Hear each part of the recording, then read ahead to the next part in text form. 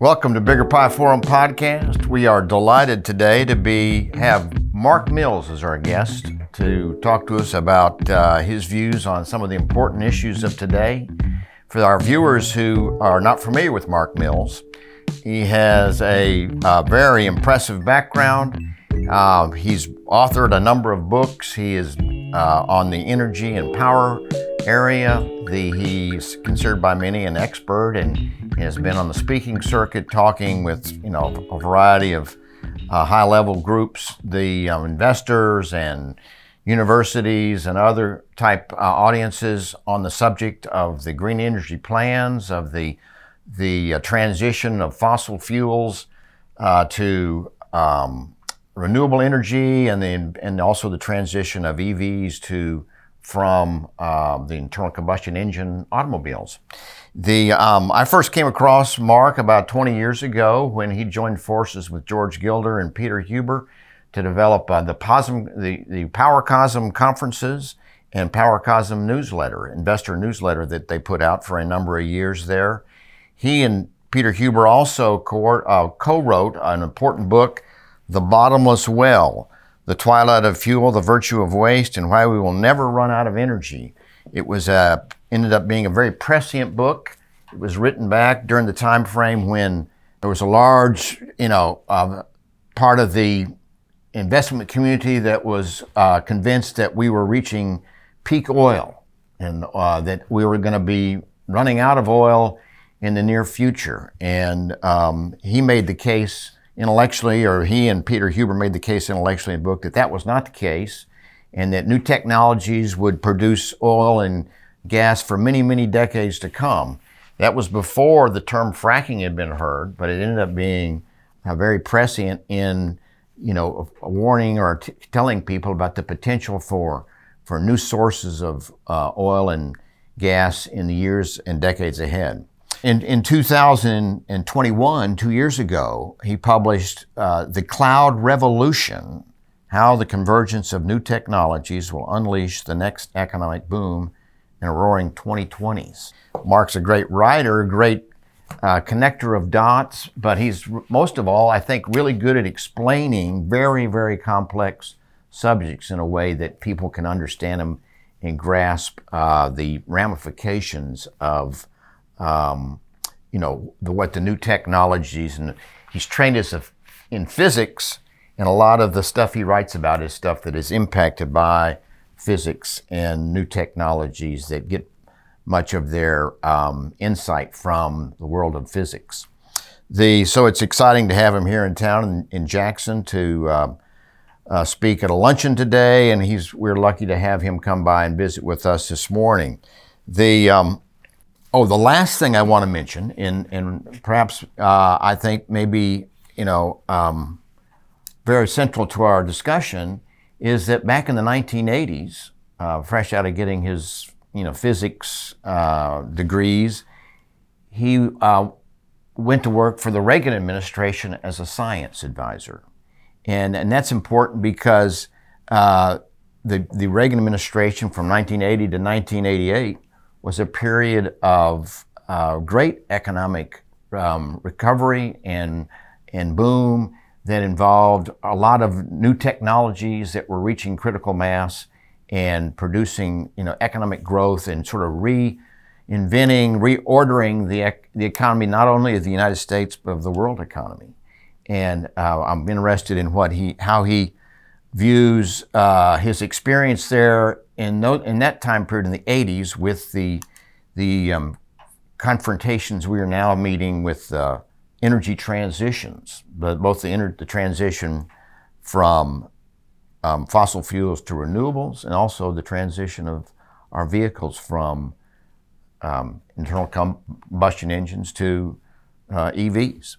But it's great to have you here with Bigger Pie Forum, and we focused on Mississippi's economy and we've spent a lot of time. The great state of Mississippi. The great state of Mississippi. Please. Right. Yeah. We spent a lot of time in the past 10 years since we've been doing this, focused on energy because of the electricity and cost of electricity. So we spent a lot of time chastising the Public Service Commission and trying to, deservedly so, usually. Deservedly so, right. But it's great to have you here to talk about this really important subject. I mean, there's so many things that you can talk about, and I've enjoyed all of them in the years that I've been following you and your readings, but going all the way back to the PowerCosm conferences where you and Peter Huber, I went to some of those. Or PowerCosm Cognoscenti, one of the, those are a lot of fun. And the newsletters were great too, or the investment letters were great too. Yeah. And a couple of things I want to say just from his background. First of all, he's a great writer. He's written some really good books.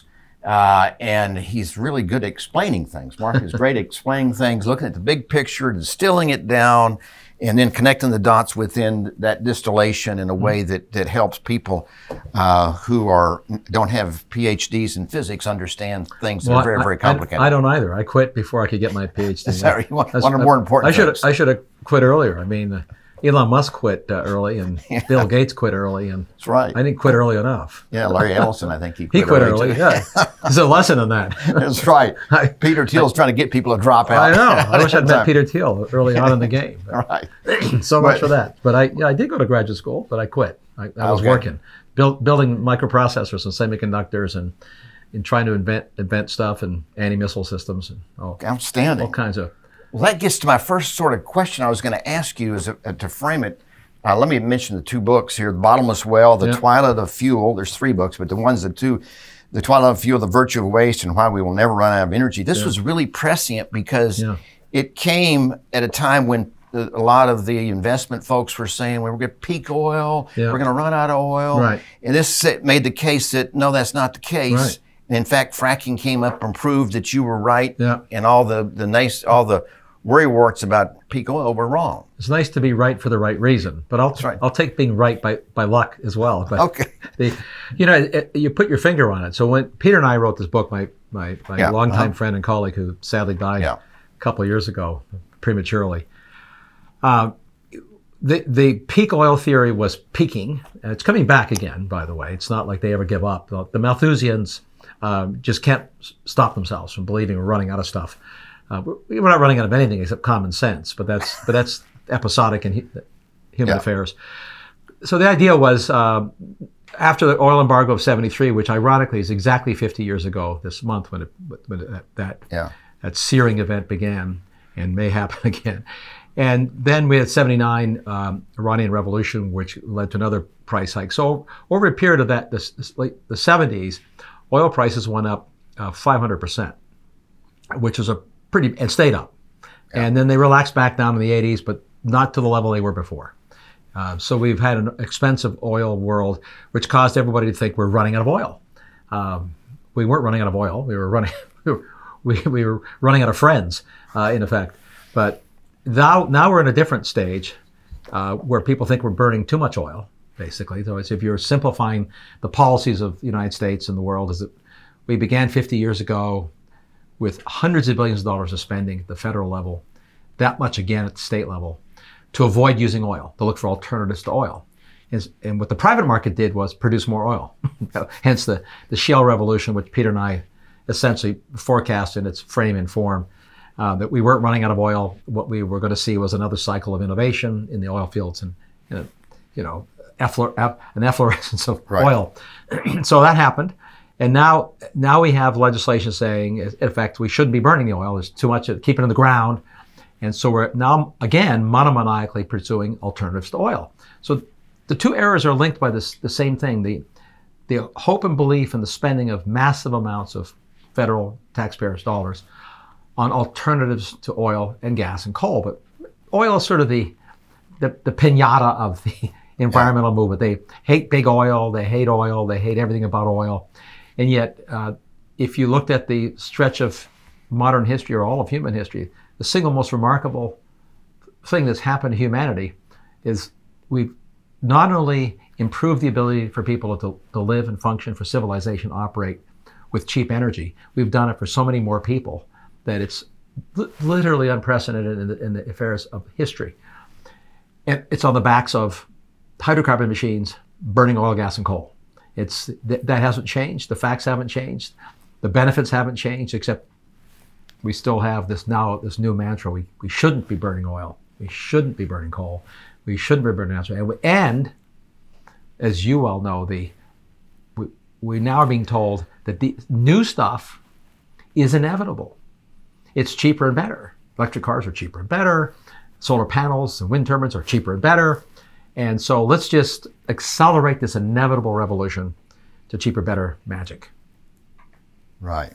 That's a long way of answering the bottom as well, which was a book I wanted to write. Peter and I, before he died, we started writing a second edition. Oh, is that right? Really? And this will be the first time I'll say this publicly, but I'll happily say it. Our publisher wouldn't release the copyright to let us do a second edition because it's, quote, still in print. You can buy the book still. Go on Amazon and type Bottomless Well and you'll get our book. Because you can print on demand now. So okay. We wanted to write a second edition. What additional points would you have made in the second edition? Well, first you'd update all the data. So the data are now 15 years old. So you want to see if the trends continue. They all have. Nothing in the underlying physics of energy have changed. And then what we did is we looked at each chapter and say, well, what are the things that we missed, or did something different happen since we wrote about it? Are there corrections we'd like to make? And of course, with a little bit of hubris, Peter and I said, there was nothing to correct here. We got it all right, which in the physics we did. But there have been geopolitical events we couldn't anticipate. One would be, we have a chapter on global warming and climate change in the book. Neither of us anticipated the magnitude of mania, of maniacal spending to avoid burning hydrocarbons. We didn't anticipate that.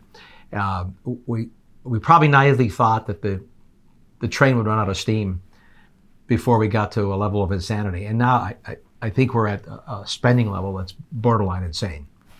Yeah, it's really staggering when you look at the deficits that they're running up and the willingness to do it even when the economy is doing pretty well. But let me make a point here. You wrote this book. The second book I wanted to point out was The Cloud Revolution, which you published in 21, which tries to capture what's all going with the computer cloud, which is not actually a cloud, but it's in big server farms, right. I guess. But again, it demonstrates your comprehension of all the different things going on in technology, and it's a great read. I strongly recommend that as well. But let me jump back all the way back to the Reagan administration, which enjoyed an economic boom in that time period. You were a science advisor at that point to the Reagan administration. And I'm curious what lessons you may have learned back then or observations from that time period and that economic boom, and how it applies, if it does apply, to the current situation. We're hoping for roaring 2020s, but also we face these two big transitions that we're spending so much money on, both the transition from fossil fuels to renewables on the power side, but also the transition of vehicles from internal combustion engine to the EVs. Right. Are there any lessons from your period in the Reagan administration that you can apply to this? I mean, yeah, I think there are, but... Or is that not the right way to try to tackle the situation? I think there are some lessons. Before we talk about the transition, because I think there's a perception in how we talk about this that is not properly reflected in what words mean. I'm a data guy. I like data, but also I'm a writer, and I think words have meaning. So there is no energy transition going on. So it's just an addition. It's just an addition, and it's not even a significant addition yet at the scales that matter globally. Which, to put it in its simplest possible terms, and I'll describe the lessons, but the simplest possible terms is that the world has been, quote, climate aware, let's call it, for at least a couple decades. And we've been spending globally trillions of dollars to avoid burning hydrocarbons for at least a couple decades. I mean, literally trillions. The cumulative direct spend is over $5 trillion, according to the International Energy Agency. The indirect spend is at least another $5 trillion. So we're sort of $10 trillion of spending to avoid hydrocarbons. Most of the spending is going to windmills and solar panels and other stuff, but that's in the noise. That's the big spend. So where are we today? I mean, after 20 years of this, well, almost 4% of the world's energy is supplied by wind and solar combined. Almost 4%. Okay? Not nothing. It's a big world. 4% is not a transition, and it ain't accelerating. For calibration, burning wood, it is the oldest known source of energy to mankind. Burning wood provides 10% of world's energy today. Is that right? 10%. Really? So most people wouldn't think that's the case. Bertie, well, what Mississippi and North Carolina export wood pellets to Germany and England to co-fire with coal to make them green fuels. In a feat of regulatory legerdemain, you are helping the energy transition of the United Kingdom by burning Mississippi wood. I think it's great. Wood trees grow again. That's true. Let's sell the wood as pellets. But globally, wood is still a big energy source. In fact, in absolute terms, to your point of the addition, the total amount of fuel provided by burning wood has not decreased for centuries. Is that right? What's happened is we've added other stuff. Okay. First it was coal, and then it was hydrodams, and then it was oil, and then natural gas, and then nuclear power, and now we're adding wind and solar. And great, we're going to need the old pilloried expression. We're going to need all the above. Is in fact true, but this is not a transition. So those numbers matter. Okay. And on the car side, a factoid that's useful is that we have been spending a lot of money to avoid using oil in cars. Not just electric transportation, which is the new fashion. Hydrogen fuel cells were a fashion for a while under the Bush 43 administration. Ethanol is gone from being a fascination and obsession to fully locked into the pantheon of what we genuflect that, whether you're Republican or Democrat. You're not going to shut down the corn farms. But now we now have more land under crop to fuel transportation, growing corn, than we did in the 1800s to fuel horses. So there's more grain going to transportation today than there was then. But it's a trivial share of the global transportation. 95% of the world's transportation of goods and people burns oil. 95%. And of the 5 percentage points that are left, more than half of that is burning food, alcohol, which can generally be put to a better purpose, in my opinion, than burning it in a gas tank. And then a few percentage point is not even 1 percentage point, biodiesel, which is another form of food made into fuel. So it's an oil story. It's been an oil story for all of the Industrial Revolution. It's still an oil story. And even if you believed that the electric vehicle revolution is going to be subsidized into an expansion of the scales people are talking about, the world has about 15 million EVs on the road today. That's a lot more than zero, which it was a decade ago, roughly. The world has 1.5 billion light-duty vehicles. That's a lot of cars. And there'll be more than 1.5 billion 10 years from now. If we assume that we increase by 20-fold all the EVs to 300 million, which is in the wildest imaginations of the advocates, that will not cut 10% of world's oil use. We'll have a 10 percentage point decline in world oil use if we achieve that. That's not nothing in the oil markets. So oil markets fight for 10 percentage points, but it's hardly an existential threat to the oil industry, and it's not the end of the oil age. So it's an addition. So even if we subsidize away to that many EVs, we'll still be burning lots of oil. In fact, in absolute terms, we'll probably be burning more oil, even with that many EVs. Just because the pie is growing bigger, the energy pie exactly has and transporting heavy equipment, airplanes are not going to go to batteries. Yeah. Small ones can, and little drones. We're not going to make mining equipment and industrial equipment go battery powered. Tiny niche markets, yes. It's a massive market. The world's a big place. And the myth that we're transitioning is it's not just a myth, and it's not just a lie. It's actually prima facie silly. There's no transition happening. And more importantly, it's not technically possible. It's not a question of aspiration. We can't build as much stuff as people imagine to affect the, quote, transition in the timeframes that are being proposed in the next couple of decades. It requires a construction program greater than what we did for World War II on a sustained basis, not for 4 years, but for 30 years. You've mentioned in some of the things I've seen you talking on different presentations about the challenge with minerals, and the fact that we don't have the minerals to meet there's a logistical challenge here of you can have great promises and aspirations from the politicians, but it doesn't fit with the logistics that we've got in place. Can you go into detail on the minerals, the challenges there? Yes, it was a stealth story. I wrote a piece in the Wall Street Journal now, I think it's 3 or 4 years ago. It was the first time, to my knowledge, anyone publicized an International Energy Agency study.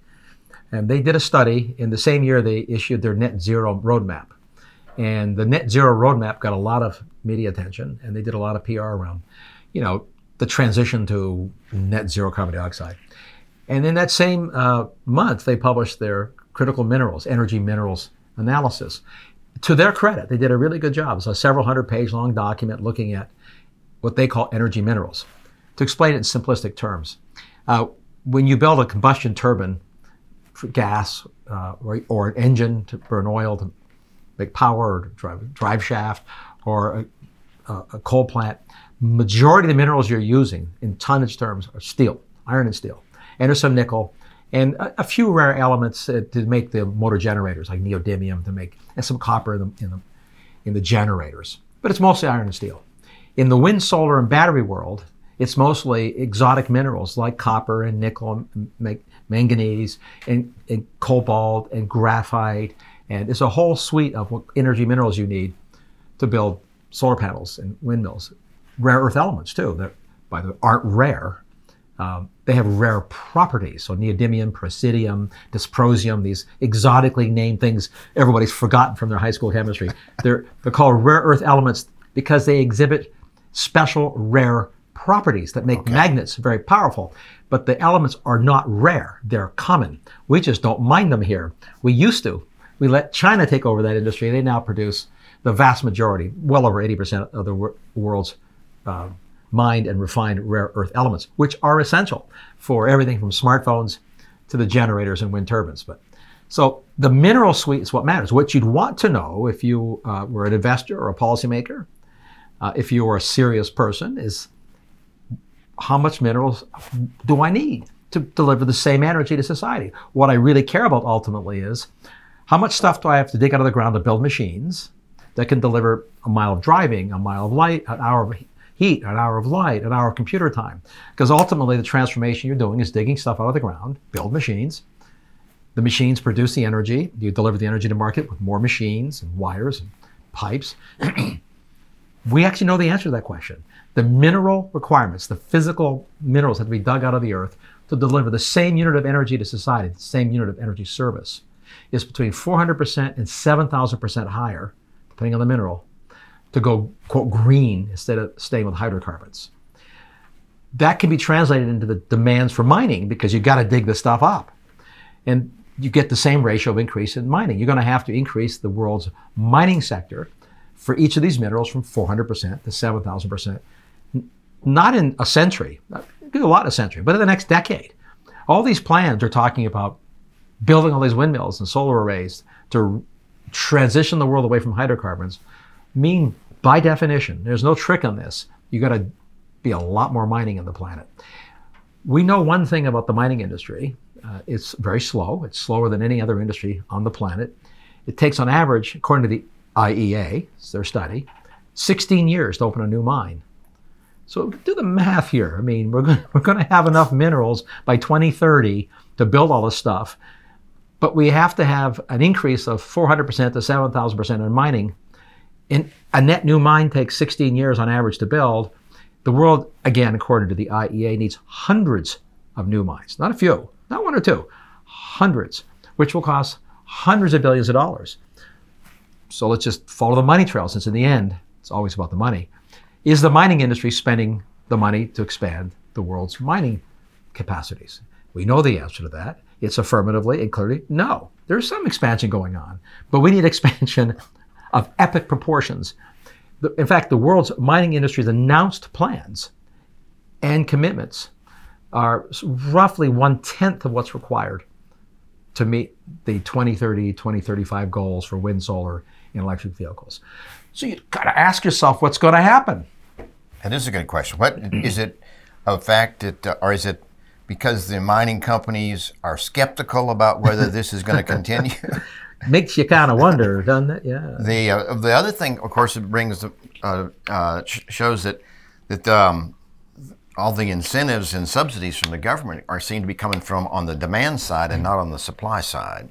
Yeah. I guess, should they be focused more on the supply side, or is it just something that's not going to come to fruition as some folks hope it does. So I'm going to answer it's two parts. Sure. Should it happen? Should we focus more on the supply side? And then what's going to happen? So we shouldn't be this is industrial policy writ large. Right. So let's be clear. And they are focusing on the supply side now. In fact, they're providing subsidies to battery assembly and plants in America. Right, okay. And the dirty little secret is they're subsidies that are without limit. Kind of unprecedented in congressional history. The Inflation Reduction Act's $600 or $700 billion of direct spending is not the whole picture. So Goldman Sachs, to their credit, and Wood Mackenzie, which is a consultancy in the energy business, costed out the total mandated subsidies, the credits manufacturers will get for battery and electric vehicle plants. And it looks like $2 to $3 trillion of spending in the next decade are being allocated now to this energy transition.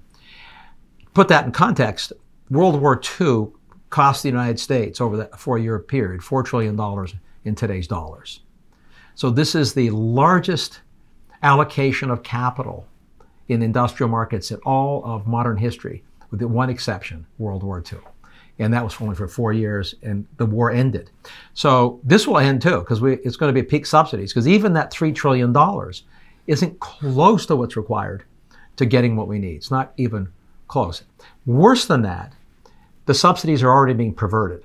So the credit you can get, let's do cars, since people like cars, and as a matter of sort of social and economic reality, a car is the single most expensive product that 95% of Americans will ever buy. House is not a product, it's an asset, right? Right. So if you look at products that manufacture and degrade and depreciate, the single most expensive product almost any human being ever buys in modern society, other than the ultra wealthy who can own jets and, expensive yachts. And that's roughly 5%. So cars are the single most expensive depreciable asset people buy, and it's an incredibly important market. So tinkering with that market means you're tinkering with something pretty fundamental. The automobile is to say it's interstitial in the structure of modern civilization it trivializes how important it is to most people. So you want cars to be reliable and inexpensive and useful. So we're going to pervert the car market now with trillions of dollars of subsidies and ban your ability to buy in 12 states a conventional car. We're going to make it illegal in the early 2030s. And the EPA, if it gets its way, with its tailpipe rule, will make it illegal, essentially, by default, for U.S. automakers to make more than 1/3 of their vehicle fleet as non-electric. So it'll basically mandating through regulatory legerdemain again that EVs are the only thing you can build. See, when you look at this, you think, well, is this a good idea? Can I subsidize the supply? Forget whether they get cheaper or not. Can I subsidize the supply of copper and nickel and lithium enough to get enough lithium, copper, nickel, manganese, and graphite, and cobalt, and all the rest to make these? I guess in theory, money gets free to these planners. It's printed infinitely. But as a practical matter, you can't. These are massive global industries. We don't like mining in America. So what we're really doing is subsidizing Chinese refining. We're subsidizing African and South American, and some Australian and Canadian homeland as beneficiary of this. And what the administration is doing is they're artfully rewriting the rules. So you don't get a subsidy, you don't get a check, $7,000 check and change to buy an electric vehicle unless a certain percentage of the vehicle's content, especially the battery, is American or free trade partner sourced. Okay, in those words hangs a lot of opportunity. So what you're going to do, it's already happening, as we get to define how minerals flow from Africa and get refined in regions of free trade partnership and then ultimately flow to America. So the labor, the mining, the environmental challenges from mining are not happening in America. They're being pushed offshore. And the money and the benefits from American taxpayers funding this thing are being pushed offshore. Wow. Maybe that's a good idea, you'd think. It'll make copper cheaper. I don't think so.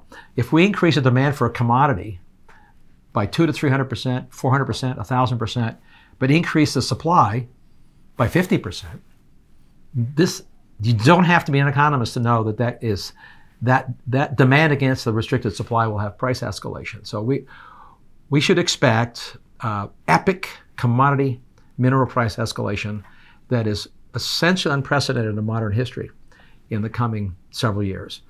It's not me saying that, by the way. The International Monetary Fund's economists did a paper looking at the consequences of this demand pull with subsidies against the supply realities. Can you open the mines fast enough, even with an infinite supply of money?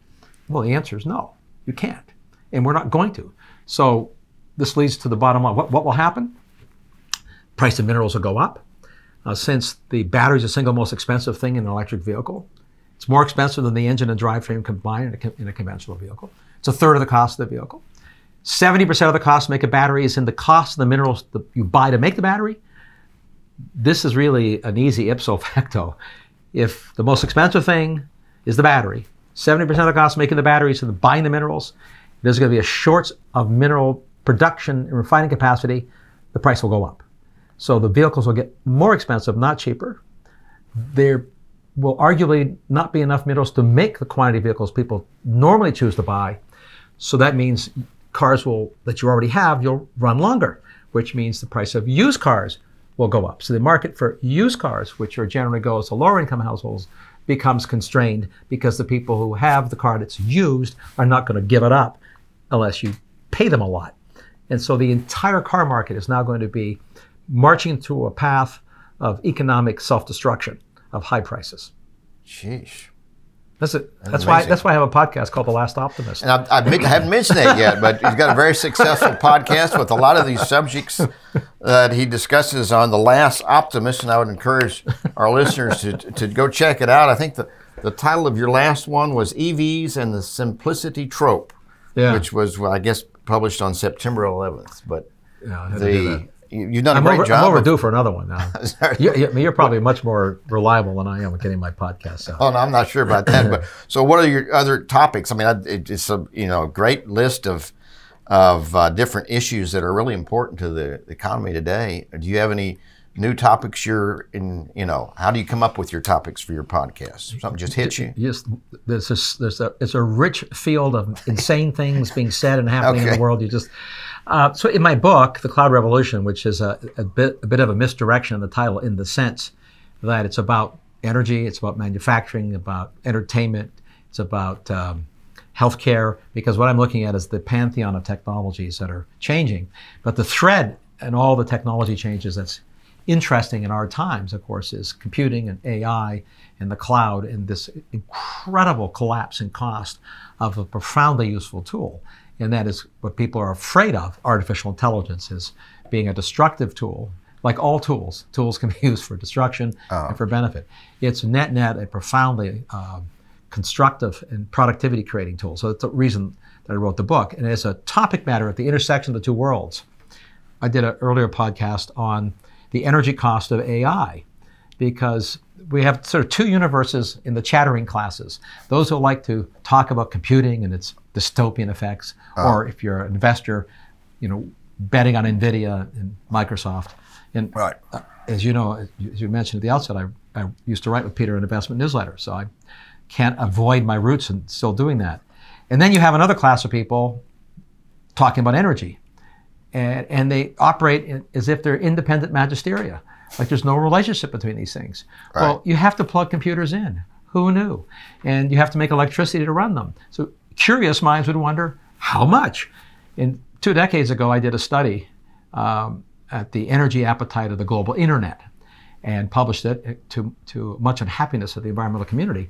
I just made a guess at that time. We didn't have good data. The share of the world's electricity going to computing broadly. And I guessed it was 5 to 10%, which is a big number. And it was probably more like 5%. And so the question you'd have today, what is it today? Well, it's bigger because there's more compute.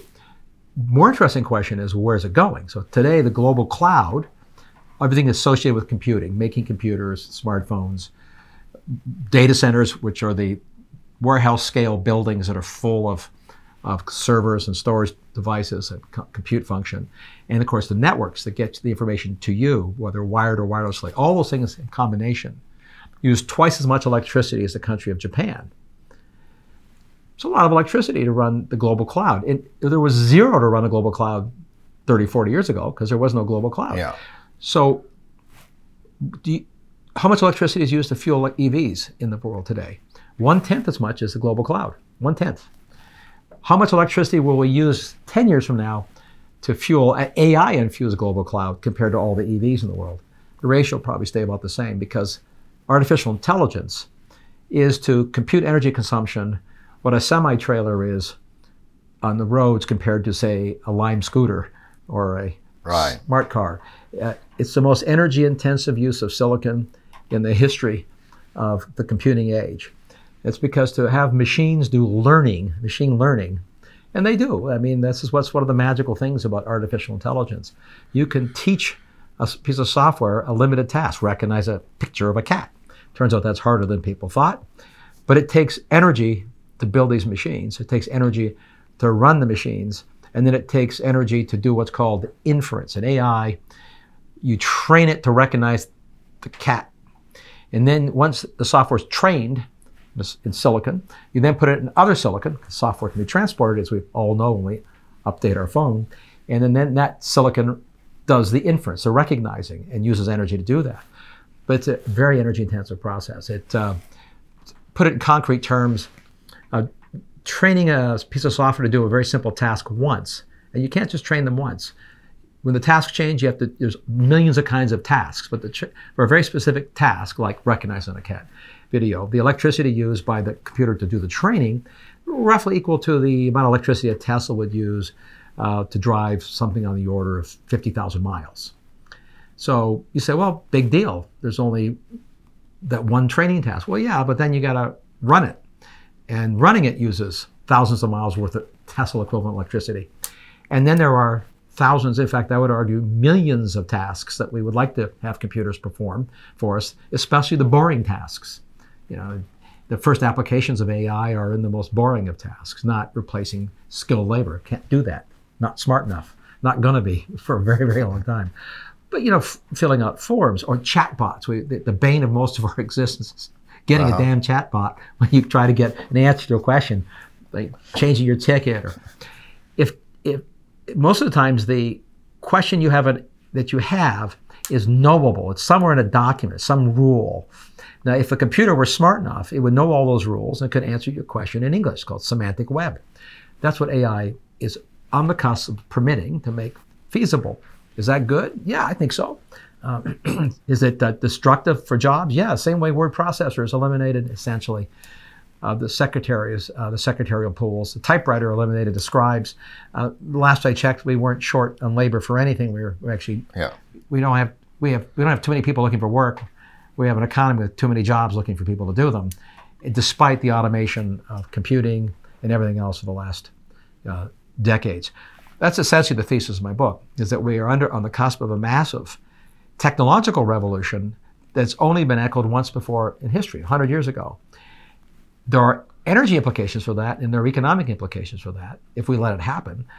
They're all good, but they're not good if you worry about us using more energy. If you think that's bad. Yeah, all right. All this stuff creates more demand for electricity. Absolutely. Everywhere you go, whether it's, I mean, it's the quest for the past 250 years, since they figured out, coal and everything else, was the demand for its use goes up and up and up, and people find new uses for it. One of the things that worries me is just the price of electricity because of the new rules are being put in place for renewables, et cetera. In one of your presentations, I saw you talked about the company, I think it was Xcel, and they had 4 million customers, electricity customers, right. And as they embraced renewables and increased the ratio of renewables to their total base, that the electricity rates went up, a lot higher than the normal person would have thought. Can you go into some of the details on that? And Sure. That has direct impact on what Mississippi's doing with some of its utilities. Well, it's relevant to every state of the union in every country in the world. So we have a premise that's being promoted by the enthusiasts for an all wind solar future, and it's very simple. It's repeated over and over again. Wind is cheaper, and wind and solar are cheaper than burning oil, gas, or coal, and therefore we should encourage more of it because it's cheaper. If it were cheaper, you would see the evidence of it being cheaper in every country or state where they've increased the use of wind and solar. In every single country in Europe, and the data are available from Eurostat, they track data like we do obsessively. Every single country where the share of electricity produced by wind and solar has risen, in every single state of America where the share of wind and solar have increased, have also seen the cost of residential electricity rise. Now, if it were true that this stuff was so much cheaper, it's free, the sun is free, well, so is gas, everything's free. The cost of getting energy to humans is in access to the land where the source exists and the cost of the machines to convert the raw material into something useful. So everything has a cost. If it were inherently cheaper, you wouldn't need subsidies. The market, you'd have to get out of the way of the stampede of the market trying to get to the stuff that's free and cheap. Right. So the logic of it fails. You don't have to subsidize something that's cheaper. There's no massive lobby in the coal industry to stop you from burning gas because it's cheaper. That's what happened. We switched, half of our coal fleet was made economically irrelevant by cheap fracked natural gas. You didn't have to subsidize that. It was just cheaper. If wind and solar were cheaper, you wouldn't need subsidies. And you would see the evidence in countries. In fact, what the evidence is the inverse. So both Excel service territory and in Germany. Germany has done the experiment at a much bigger level. I think there's 60 million people in Germany. So big country, not as big as America, but it's a big country. Yeah. They spent trillions of dollars in wind and solar. And if you follow this stuff, you see occasionally they'll brag on a particularly windy or sunny day in the summer that they'll say we got 80% of all their electricity that day from wind and solar. True. What they did is they built 2 grids. Over the last 20 years, what Germany did is they shut down their nukes, as we infamously know, a couple of coal plants, but not all of them. And the conventional grid is roughly the same size, 80% of the size it was 20 years ago. And they built another grid in absolute power terms. They've doubled the size of their electric grid. The new stuff is all wind and solar. The consumption of electricity in Germany has gone up 6% in that 20 years. Just it's not the fast-growing. It's a big economy then. It's a big economy, but it didn't grow very fast. And they're efficient. They're Europeans. Unlike Germans are very efficient. Yeah, they're very efficient. So good on them. 6 or 7% increase in electricity consumption. They double the size of their grid. That costs some money. So you shouldn't be surprised to learn that the residential cost of electricity in Germany went up 300%. They're paying close to $0.50 a kilowatt hour residentially. That's true in every single country in Europe. As the penetration of wind and solar on grids rises, the cost of electricity goes up. Now, keep this in mind. When they put wind and solar on the grids, the residential ratepayer is not paying the full cost of the wind and solar either. There, like here, they're subsidized. So you would think if it's inherently cheaper and the government, through taxpayers' money, is subsidizing the capital cost, the cost of electricity should have collapsed. Plus, in that 20 years, the cost of natural gas went down, and they were buying cheap gas from the Russians, almost all up until infamously rather recently. So what the heck happened? Well, the answer is it's not inherently cheaper.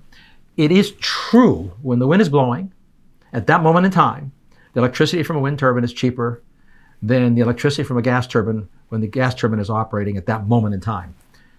It is also beyond obviously true that you have to produce electricity whenever the markets need it. So what's happening is that in order to keep lights on, computers running, economies functioning, the grid is, you have 2 grids. And you're running one suboptimally, which is a definition in economics for making it expensive. And so you have the capital for 2 grids in order to keep the lights on. It doesn't matter whether you use the gas and coal. Instead of 80% of the time, you're now using it 40% of the time. You still have it, you still need it, and you're running it suboptimally, which is why the costs have gone up. Those who say, well, we'll just build batteries to solve the problem, which you hear in almost every state regulatory proceeding in the United States. Wind plus battery, solar plus battery, cheaper than gas turbines. Prima facie nonsense. If it were true, first, you wouldn't need any incentives, because if that were true, why wouldn't you do it? Everybody would do it. If it were true, every major industrial plant in America that uses huge amounts of power would have cut the wires to the grid long ago, put solar panels up with batteries, and they'd be running on that by themselves. There would be no incentive. Why would they buy expensive public electricity if they could simply cut the wires and build a solar array and batteries and run cheaper? They can't, and they know they can't. So it's a complete lie because it's not in the data. Yet, in the simplistic PowerPointification of energy planning, it looks cheaper. because it's a PowerPoint, not a power plant. How does this? How do we? What happens 2 or 3 years from now? I mean, at some point, do people rise up and say, "We don't want to pay for this"? Electricity that costs 3 times as much. I mean, how does this run into the electorate out there? How does it? Well, the big political question. So let's just. I know there's a lot of people who think that what I'm saying is not true. That it's really cheaper, and Mills is just he's in the pockets of big oil. Or I wish I was in the pockets of big oil. They could write big checks. They got making a lot of money these days. I'm being facetious, obviously. Well, not entirely facetious. Anyway, look, the question you would have politically, if you're a policymaker or a politician, is if the train wreck happens on your watch. And the train wreck is decreased reliability at epic levels, blackouts, brownouts rolling. And reliability is degrading across the U.S. grids as we increase wind and solar. It's very difficult to keep lights on when you have power plants that turn off arbitrarily when nature chooses. Cloud cover, wind lulls, all these things. And the other train wreck that's coming simultaneously is the demand for the commodity minerals to build all these things. The demand for those is outstripping our supply, not outstripping the existence of the materials in the Earth's crust. This is no Club of Rome Malthusian stuff. There's plenty of the stuff in the Earth's crust. We have to get to it, get permissions to open up mines, dig the stuff up. That takes decades, not weeks, and billions don't change the velocity of the stuff. So there's a collision coming on 3 fronts. The reliability of power will decline in the grids. The cost of electricity and the cost of gasoline are very likely to hit really ugly spikes again. And the cost to build the machines that you're claiming are cheap, the commodity minerals, are going to spike in the next 2 or 3 years. If these 3 forces, the proverbial perfect storm, converge in the next 2 or 3 years, while most of the political class that promulgated this are still around politically, I think there's going to be a hell of a price to pay. I think that's the path we're on, but it's going to take not months. Sadly, we're going to spend hundreds of billions more fecklessly on this path before we hit peak subsidies and peak nonsense. I think my optimism, going back to my last optimism, is on 2 fronts. First, Americans will see it and not be, they'll see it and be unhappy sooner than Europeans were. So Germany's several years ahead of us in this. Germany's further down the path, and they're in the process of deindustrializing unintentionally.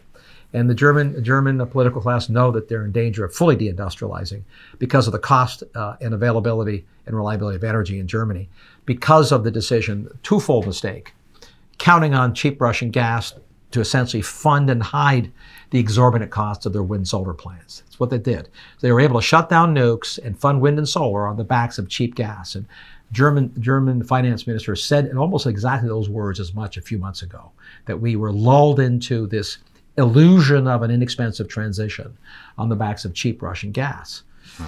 So they hit it. So there's a couple lessons in that. First, you don't want to deindustrialize. That's bad. Yeah. Second is, maybe you want cheap gas. So, because in a cheap gas world, you could afford a lot more wind and solar in EV. I mean, we're rich. So my optimism comes to the fact we will not tolerate electricity to cost $0.50 to $1 a kilowatt hour. Americans will revolt long before that happens. They'll revolt at low reliability grids long before Europeans have, because we're kind of an intolerant nation that way. Right. That's where, and I think we have the luxury that we really are a wealthy nation. So this is, I'm no fan of squandering money with the state forcing us to spend hundreds of billions of dollars unproductively. But I will say that we'll survive it. We're a $23 trillion economy. We're a massive economy with an incredible amount of inertia in it. We are going to waste $1 trillion. Okay. We're locked in. It's legislated. Unless a new Congress has the proverbial cojones to say, enough, stop, we're going to cancel this spending, which I don't believe. It's hard to believe they take it. Just think the Republicans, if they get the House, are going to do it.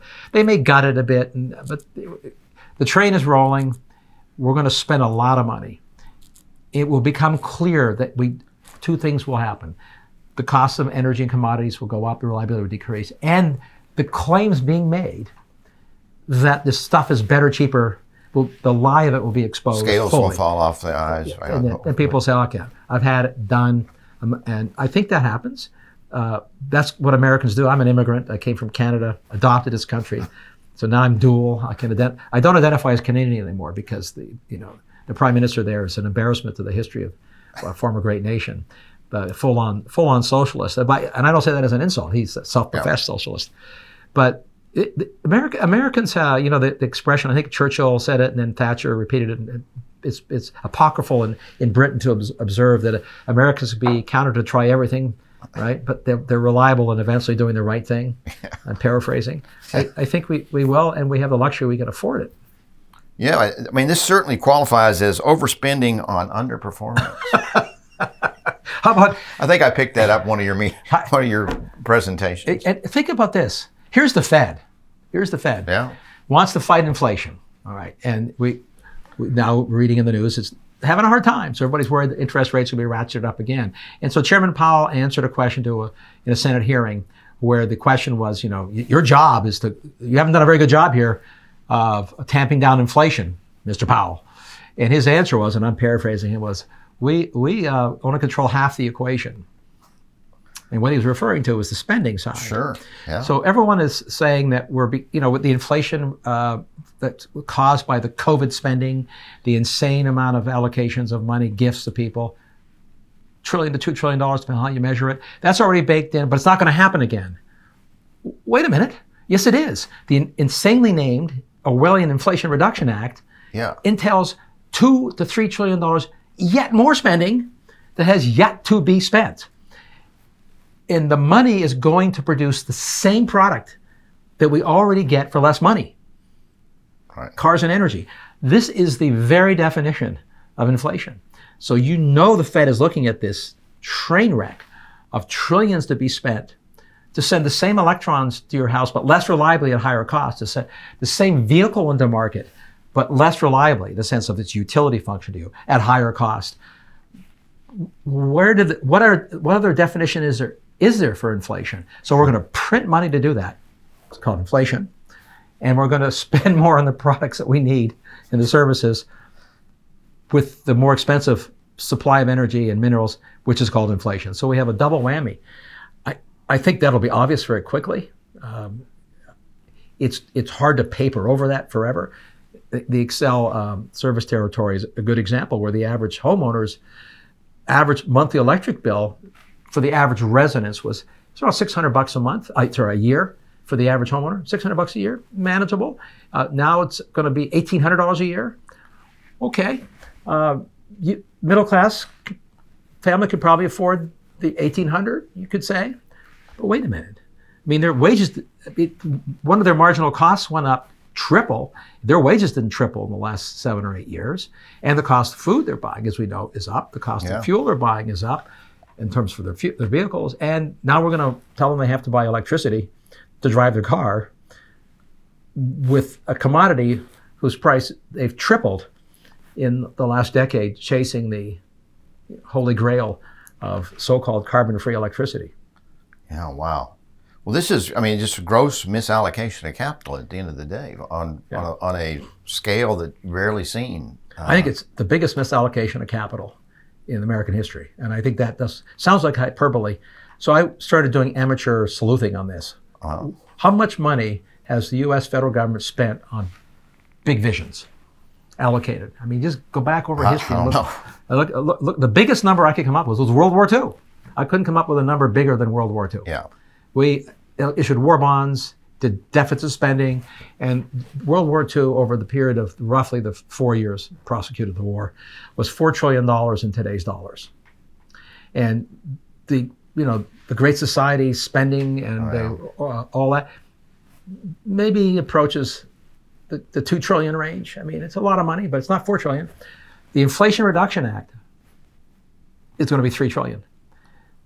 There's been no industrial policy undertaken in America, in American history, of this scale, that will achieve so little.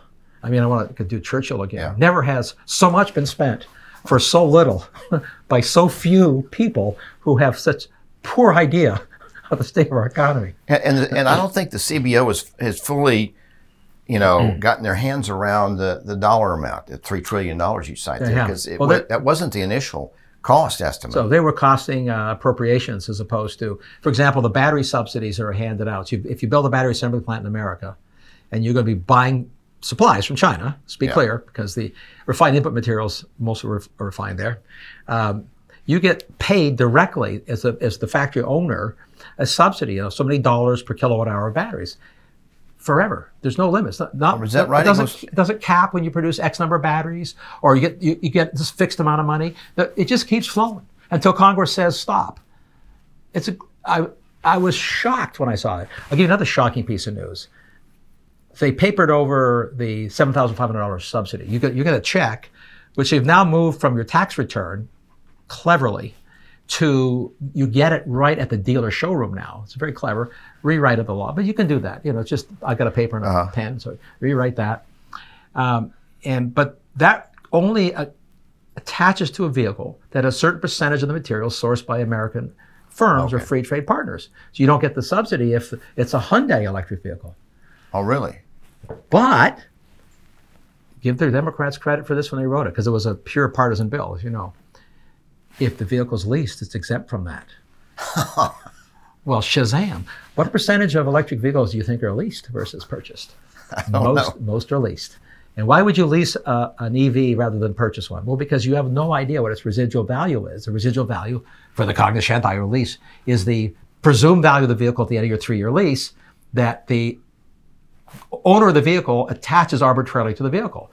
Arbitrarily in the sense that they're guessing the future value of your Jaguar or your Cadillac that's gasoline powered based on a rich piece of history of what those vehicles are worth 3 years later in the used car market. An electric vehicle, I would propose that nobody has any idea what it's worth 3 to 5 years out because the technology changes rapidly. Nobody knows if anybody really wants the used one in the first place. So you're attaching an arbitrary lease value to it to arbitrarily reduce the cost of the lease. And on top of that, you get the subsidy because it's exempt from the domestic requirement restriction. I do think there's a political revolution brewing in all this because the consequences are high, and it's obvious. It's hard to hide. You can't hide the cost of used cars. They're up a lot. New cars are expensive. Yeah. EVs are expensive. Electricity is expensive. Oh, one of the things I wanted to talk about, and this is as it relates to the forward-looking planning that China did with regards to EVs, and the fact that they are now in a very sweet spot of the whole EV evolution. Can you go into some of the details on that? They were thinking ahead of us on this, and they weren't secret about it. In their 10-year plan 10 years ago, they wrote and told us what they were going to do. So we meaning the West collectively, just ignore those things. So think about the arbitrage of what China's engaged in, because it is a brilliant maneuver, and it's understandable. You have to give them credit for this. They're the world's biggest importer of oil. They're the world's biggest importer of natural gas. They're the world's biggest importer of coal. They are an energy importer, and oil is particularly important as we're talking about transportation economies. It can't be substituted in military markets. Cannot be substituted in aviation markets. So what would you do? Okay. China is now half of all the electric vehicles on the road in the world are in China. More than half of all the sales are in China. So China's a special case. Chinese EV makers have a special relationship with the suppliers. So they are getting a lot lower cost input materials. They get a lot lower cost capital. They get lower, the whole regulatory structure is oriented around subsidizing that industry there. And it's a beautiful arbitrage. Their electric grid is 2/3 coal-fired, which is why they make 90% of the world's polysilicon that makes solar panels possible. Because silicon, the energy to make a pound of silicon is 100 times higher than the energy to make a pound of steel. So silicon is made where energy is cheap. It's made with electrical energy. What a shock. China is the primary source of the world's polysilicon because they have a coal-fired grid. That also means electric cars for the first-time buyer, kind of cars most Americans don't buy, is a great option because it's subsidized, it's inexpensive in China, and they're fine fueling it overnight and driving short distances. It's okay, but it's coal that fuels those cars. At night, it's not a 2/3 grid. It's almost all coal at night. That's their base load power. So they're fueling their vehicles with domestically produced coal-fired electricity instead of imported American oil. And while they subsidize the industry that makes the chemicals to make that battery possible, they're exporting those chemicals to us to feed our battery plants, which depress our economy because it's a great arbitrage. They buy less oil from us, sell us battery chemicals and refined materials to make batteries, and harm our economy while they benefit their economy. It's a beautiful trade to say it in sort of very Machiavellian terms. Sure. For China. And on top of that, here's China who spent the last 2 decades building up the refinery capacity for critical minerals, which includes aluminum, by the way. It's a critical mineral. They produce 60% of the world's aluminum on their cheap coal-fired grids. Aluminum is also very energy intensive. Electric cars use 300 to 800 pounds more aluminum than a conventional car because the battery weighs a half ton, and you got to do something to offset that weight. So you use energy intensive aluminum, most of which is produced in China. Certainly not here. We drove our aluminum industry out years ago. So their market share, not in mining, this is what's critical, in refining raw minerals, which is copper and aluminum and nickel and manganese and cobalt and all the rare earths. They have a 50 to 80% global market share in refining of critical minerals, all of which are necessary for the so-called energy transition vision, all of which are necessary for everything else in our society. That sounds like a chokehold, or OPEC like they have double the market share of OPEC for these critical minerals. So energy mineral market share for China is double OPEC's market share for oil, double. So far, they have not exercised any pricing power. I think it would be more than profoundly naive to think that China will never exercise geopolitical or pricing power associated with critical minerals. Why wouldn't they? And they sent a little warning shot across the bow last month. They restricted the export of a critical mineral called germanium. Who cares? Germanium is a rare mineral that has to be mined and refined.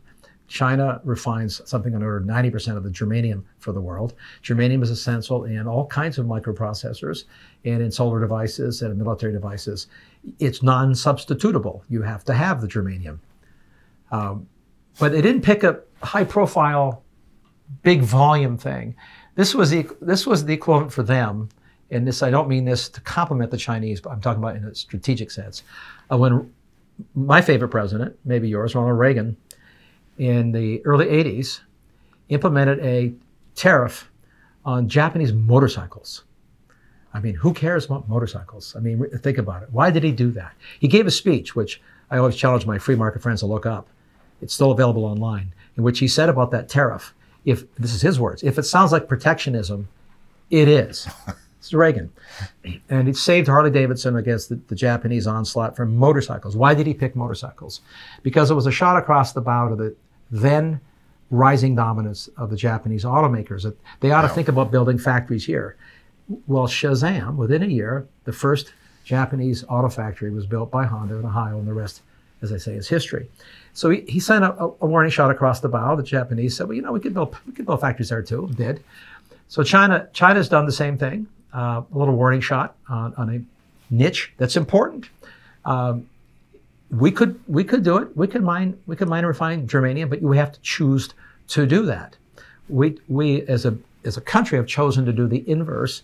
We are not friendly to mining, expanding it. In this administration, while it's been pushing subsidies for, say, copper and nickel, which are critical to electric vehicles, overseas, has actually novated, reversed permits from 3 mines in the last year in the United States. Companies that went through millions of dollars in years of permitting to open new mines and expand them in America, reversed. Now, that will be seen as illegal because it is. They had all the permits. Which department would that be? Would that be Department of Interior or Department of? Well, you can exercise it any way you want, but EPA.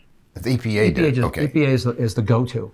Now, what will happen ultimately is that the companies will sue. The government can be sued. the government violates its own laws, and in due course, I would predict all three of those illegal actions will be reversed. But in due course means millions of dollars of legal work. Yeah, and as one of the CEOs said to me at a meeting, like we're going to be having later today, I will probably not be alive when we finally open the mine, because it's going to take that many years to get our permit recognized as valid. The point I'm making there is that the charade that we're doing subsidies to help American mining by misusing the Defense Production Act to sprinkle a few million here and there at a lithium mine in North Carolina, a potential lithium resource in Nevada, is just all virtue signaling and showboating. We need to spend billions of dollars. They have to be private capital spent, and they're not going to spend the billions of dollars unless they think they're going to be allowed to open and operate their mine. And They don't think that'll be the case in America today. Oh, man.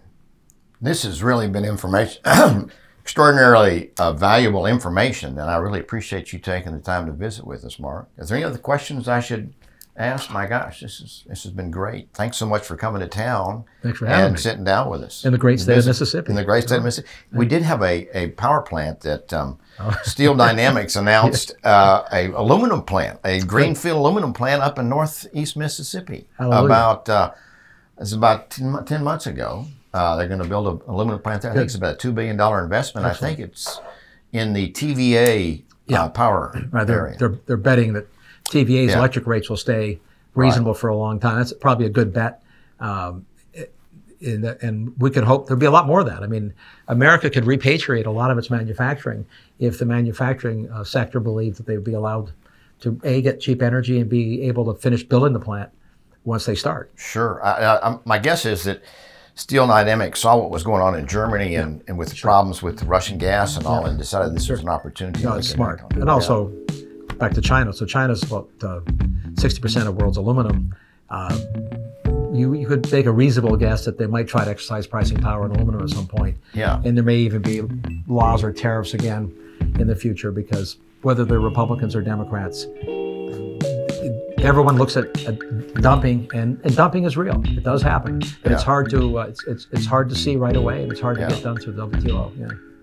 Well, thanks again, Mark. I appreciate it.